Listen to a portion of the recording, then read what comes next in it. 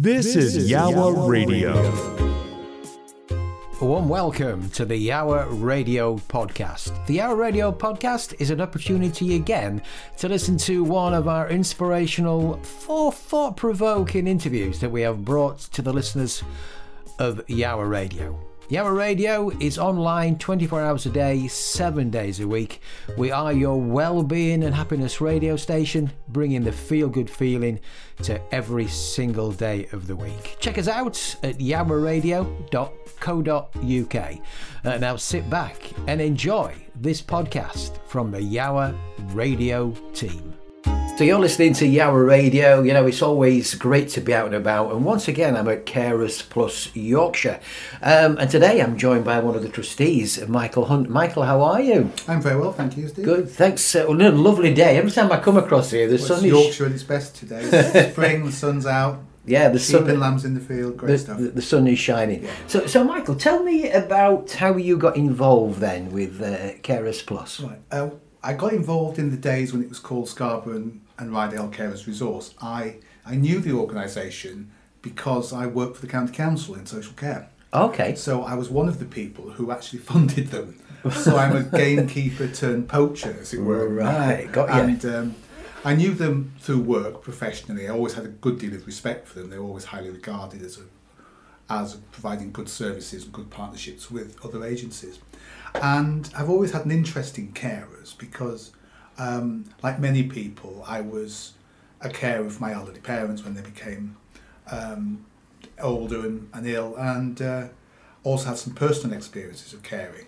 And I ended up leaving work, retired early in the early 2013, I think, and I was looking for voluntary roles and approached the carers service then, and became one of the trustees, and then after a few years became chairman. And I mean, I've got a kind of professional background in social care and knowing the caring side from that, but I also unfortunately became a carer for my wife when she was diagnosed with, my late wife, when she was diagnosed with cancer in 2012. Okay. Which was how I left work to look after her.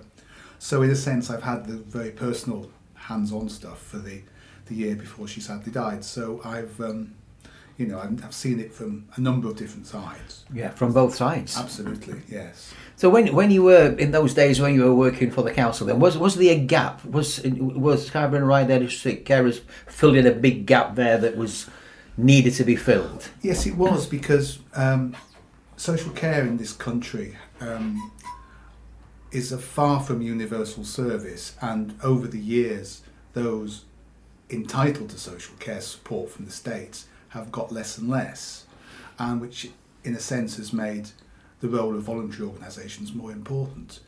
To be fair to North Yorkshire, we've always had a good relationship with them. They'd spotted that early and wanted to increase the resources they put into local charitable and voluntary services, knowing that it's in a sense they can get more value for money, because a Carers Plus organisation can do things far more flexibly than a big statutory organisation. So, you know, they encouraged us, and they encouraged services like this across the county as a whole. And then in a sense it's up to us then to run with it. And, you know, because the county council probably fund us for about £250,000 a year. Right, okay. But our budget, we spend well over £1 million. Yes, yeah. So therefore, that money wouldn't be there unless we were there getting it in from other funding sources. Yeah, from other funding sources, yes. So if the county council just spent what they spent on us, they'd get a quarter of the service. Yeah, got you. Having been worked in the charitable sector in the past myself, you know, I know some of the challenges that go out there. So how I've got an interesting question for you, because I was the COO of a charity, and I got a good friend of mine, and I persuaded him to become a trustee. Okay, right. And then he became the head of the trustees, so to speak. Right. And he often used to say to me, "You told me that there weren't much to do here, Steve," and there's a lot to do. How has your role developed from first getting involved to now becoming chairman? Developed quite substantially, because although I was well acquainted with the voluntary sector, I'd never worked in the voluntary sector. I'd never been a trustee before. So, in a sense, I knew the theory. Okay. It was the practice that was a bit more difficult. I think, because in essence, you're a combination. We are a registered charity here, and we're also company limited by guarantee. Okay. So, the trustee has got the responsibilities of a director of a commercial company and the charitable side as well. Wow. So those two have to be reconciled. So you've got reporting to the Charity Commission and to the... Yeah. You've got everything. So, our staff here are, working across the framework with regulators, with commissioners, with Charity Commission, as well as meeting all the statutory requirements of getting audited accounts and all the dealings with revenue and everything else. So. And how many trustees have you got? I've got about 8 at the moment. There's no magic number. Mm-hmm. Some organisations have less, some have more. I think we've got the balance about right. We've got a number of people who've got a background. Most of our trustees have got a knowledge or an experience of caring. Okay. A number of them have got professional backgrounds, like an accountant and working in the voluntary sector, or a lawyer. But some have got more direct experience of caring, and a couple of others run their own businesses. Right. Okay. So they get very much a kind of entrepreneurial kind of input to the. Okay, because I think you've got John Sudderby, have you still? Is John still with you as the? Yes, he is. Yeah, as the accountant man or whatever. Yes. And does each of the trustees have a role then? Does somebody take on like an HR remit, and how does it work? No, we don't.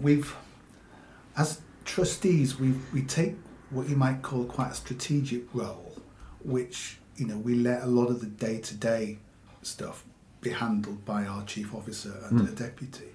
So, in a sense, we set the strategic direction, the policy direction, do all the kind of take on the responsibility for all the safeguarding stuff. So, we have regular board meetings, regular reports in from our staff, and we have themed discussions as well as dealing with the business. But for instance, if it's dealing with the day-to-day issues around HR, and with 30 staff now, we do have HR issues coming up, then most of that is dealt with on a day-to-day basis by our staff team. Okay. And how often are you actually in this building then? Do you pop in just from time to time, or? I was in the habit of popping in from time to time. So I only live about 20 minutes, half an hour away. But in a sense, COVID knocked all that on the head. Yeah, of course, yes. And we had nigh on 2 years of doing trustee board meetings and other meetings by Zoom, which was quite. We all found working on Zoom quite challenging during COVID for those who weren't accustomed to it. But we now still do some meetings via Zoom, simply because it cuts out travelling time. Yeah. But we are going to continue using Zoom, but we're also going to continue face-to-face doing a hybrid model, as many people are. A lot of our staff, the office is fairly quiet today, but staff are working. They're either out with people who need their support, or they're working from home, and we've got a core team in the office. And the working environment over this last couple of years has changed dramatically, hasn't it? And how people are coming back in. I don't know what you're seeing, but from the companies that I'm visiting, I'm seeing a lot of hybrid working. Yeah. There's a lot of flexibility. Yeah. When COVID hit, the response from our staff team was amazing. Because we're not only dealing with very vulnerable people, most of whom technically would be members of the household, would be in the shielding category. So we had to be really careful about how we communicated with people, practically how we dealt with the practicalities of not spreading infection. Staff worked from home, they worked using Team and Zoom and what have you, and communicating by phone. We're helping some of our young carers get laptops. Right, okay. Because, to try and, because they were very badly, all the evidence is that those who were the most vulnerable were the most affected by COVID. Yeah. And particularly affected the education of the young carers. And the scheme to roll out laptops really was poorly managed, and we managed to get voluntary and other charitable sources to get laptops to people. Wonderful. So from your role, when you started as trustee then, how did you become the chairman then? How did that evolve? Was it because sometimes it's I didn't get out of the way quick enough. That's what I was trying. That was what I was trying to think of. Sometimes these things happen, you know. I mean, you can never. These things are. We had when I was first a trustee, we had a great chair, and her family circumstances changed, and she just couldn't afford the time anymore. Okay. Which is what happens. It's a voluntary role, and she resigned. They looked around for a chair. One of the jobs I used to do when I was working, I used to chair a lot of meetings because I had a relatively senior role in the local authority. So, you know, people started looking at me, and eventually somebody nominated me, and job done. You know, yeah. And happy to, nervous about it, but happy to do it.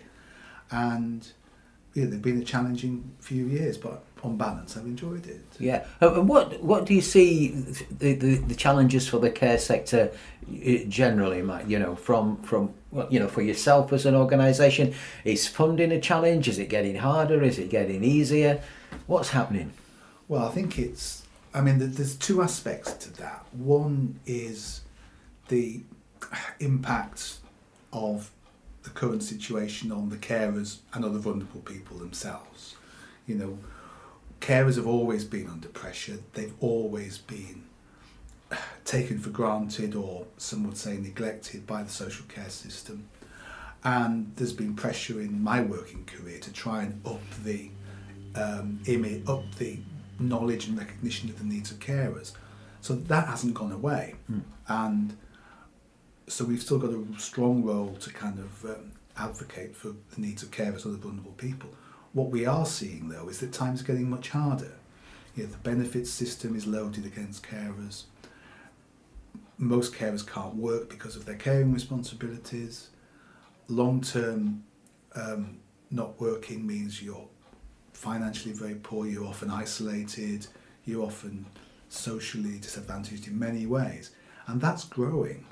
And with the boom of over 75s, which we currently have, which is putting such huge pressure on health and social care, that's increasing the numbers coming to us. Right, okay. So, in a sense, the need for our services is growing all the time. So the issue for us is, how do we respond to that? And one of the big decisions we took as a board was about 5 years ago, was to expand away from just being a carers organisation, supporting carers. That's still our core business, and it's still our raison d'etre, as it were. But we've got other projects like a home from hospital service, and a support service in the community called My Neighbourhood. And we've very much expanded into the area of young carers, which we hadn't done before. We've also expanded into another geographical part of North Yorkshire, around North Allerton, Richmond and Thirsk. And all of that makes us more secure because we've got many more funding streams coming in. Our back office functions are supported by more projects, and we've got a broader range of expertise. We're not growing for the sake of growing, we're growing because that enables us to do more and makes our future more secure. We've just been fortunate enough to get the core funding for another 4 or possibly 5-6 years from the County Council for our core services to young carers and adult carers. And you know, we've developing all the time in how we can get funding from other sources.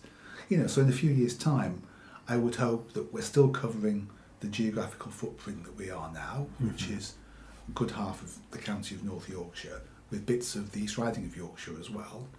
And if we can provide support, sometimes we're working in partnership with other voluntary organisations and going for contracts and tenders, then we'll do that.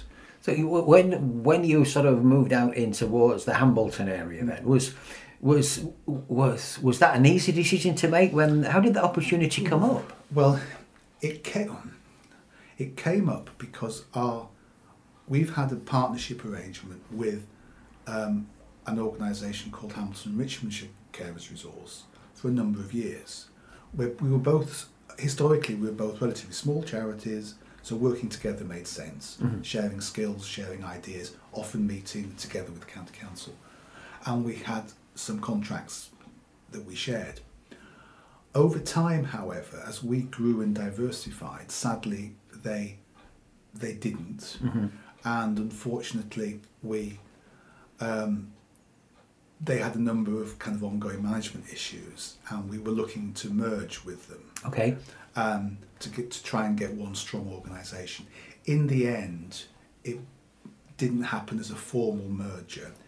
It ended up with that charity being dissolved and their services transferred to us. Right, got you. And, so it was a long and complex process involving all sorts of things around articles of association, charitable objectives, charity commission, county council, Choopy and all sorts. Choopy and everything. So it was a real minefield. But at the end of the day, our goal was to try and ensure that the people of the Hamilton-Richmondshire area had access to the same, hopefully, good quality of services that people over in this patch had. Got you, yeah. And we've managed to get more grants, more income for the Hamilton-Richmondshire area, and we're growing our services over there. So I'm going over there next week, and we've got a great staff team over there now. Yeah. So we're hoping that we can just go from strength to strength. Oh, wonderful! Just back on the challenges for some of the for the carers, Michael. It's no secret, is it? As we sat here today, we see dramatic increases in the cost of living. Yeah. Absolutely scary, and the way everybody's talking, we've not seen the worst of it yet. So how that's a massive challenge then from what you were talking about earlier for carers who are not working and seeing their income really being eaten up. During the last couple of years, or the last few years, the number of people that we're referring on to food banks and other charitable sources has grown quite dramatically. I don't think people have fully realised yet what the impact will be of some of the gas and electric price increases, because only just now has the cap been lifted, and people won't have that impact until they really have to start putting the heating on again in the autumn. Yeah. So I think that's this kind of tsunami that's going to hit us in the autumn, and I'm frankly haven't got any answers, any kind of direct answers to that. But the good news is that you're here to support people and we are and here helping. to support, but we cannot magic services and resources out of nothing. Yeah. Examples recently, our staff have told me where it's all very well getting access to a food bank, but if people haven't got a fridge, they can't keep anything. Yes. So we're getting access to, charitable sources to get people a fridge. Right. Of course, if you plug that in, you've got to pay the electric bill. Yes. So the whole thing is circular. It's a vicious circle. It is. And just digressing, I read yesterday where there was a directive from the EU that they're recommending that people work at home 3 days a week, so it cuts travel time and everything down. Well, I was reading that and I just put that. I thought, I wonder what the thoughts are about that, because you may be working at home, but then you're using your own electric, your own thing. It's a vicious thing. There's no easy answers. There's no answers, and when we were looking at hybrid working for our staff here, we were very conscious about, you've still got responsibilities for health and safety as an employer. So if you've got somebody working from home, squatting on a badly worn sofa with a laptop on their knee, with a 3-year-old clambering up the back, yes, that's not a good working environment. Yeah. So you have to kind of deal with it in a very realistic way.